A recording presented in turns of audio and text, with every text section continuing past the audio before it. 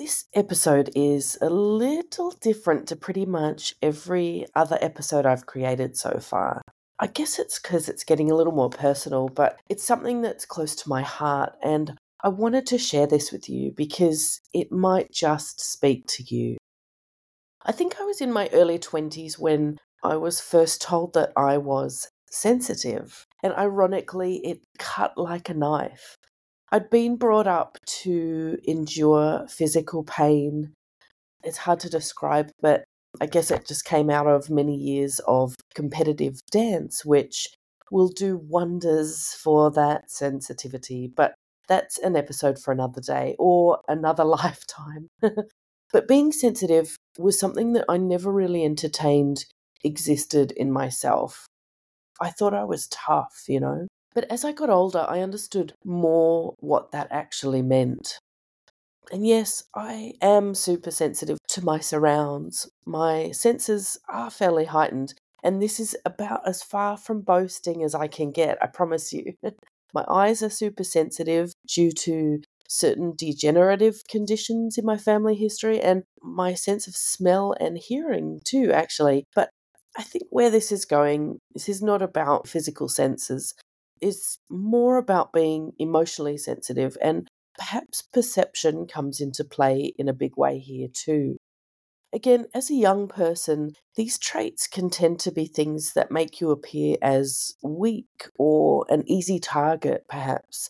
But the older I get, the more that I realize that actually the opposite is true. This is 5 Minute Face Talk. I'm Karen, and I've been a film and TV makeup artist for over 25 years now. And inside 5 Minute Face Talk, I'll share the cream of the crop makeup and skincare products, techniques, top tips, and no-nos, and hopefully a giggle or two, all in bite-sized episodes to help you look and feel fab. Because life's too short for YouTube videos.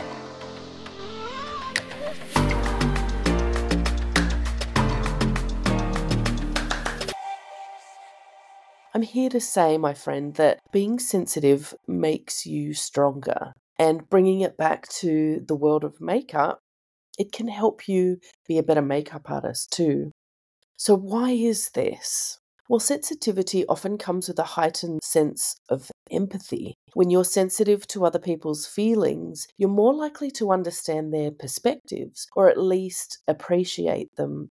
This ability to empathize allows you to form stronger relationships and create a supportive network around you.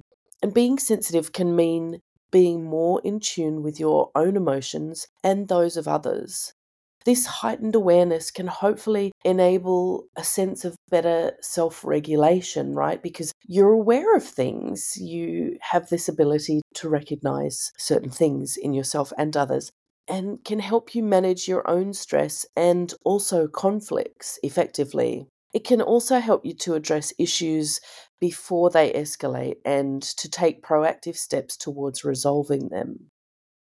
Here's a breakdown of a few different key points relating to sensitivity: resilience and adaptability.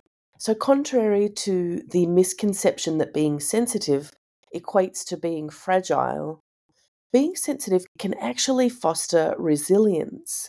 Because when you're attuned to emotions, you can adapt more readily to change and bounce back from setbacks. And it's this adaptability that is a key component of resilience, being able to acknowledge difficulties, process emotions, and find ways to move forward. Having high sensitivity can often accompany a real depth of perception and creativity. Hooray! You might notice details and nuances that many others or a vast majority of people overlook, which can lead to really innovative ideas and solutions. This creative thinking can be a valuable asset in so many aspects of life, including problem solving and artistic pursuits, and makeup artistry is the absolute perfect example of that.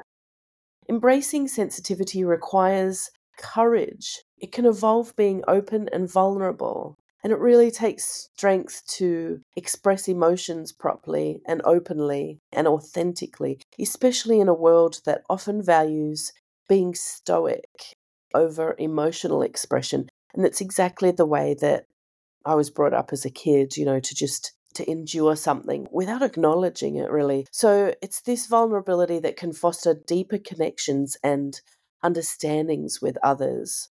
Remember, being sensitive doesn't mean that you're weak. It means that you experience the world in a unique and nuanced way. It's about acknowledging and even utilizing your emotional awareness and empathy to navigate life's challenges with strength and resilience, and definitely appreciating it in a way that, in our field, it's definitely a trait that can make you stronger, just used in the right way. So the next time you get told that you're sensitive or touchy or fragile or anything like that, just take it on the chin and quietly smile and say thank you, and then walk away knowing that this is a gift and it gives you these wonderful abilities to acknowledge things and to head off conflicts at the past and just to be more in touch with yourself and the way that you experience the world. And I truly feel it's a wonderful gift. So high fives to all the sensitive folks out there. I think it makes you stronger, ironically. Okay, a little different this week. I hope you enjoyed it.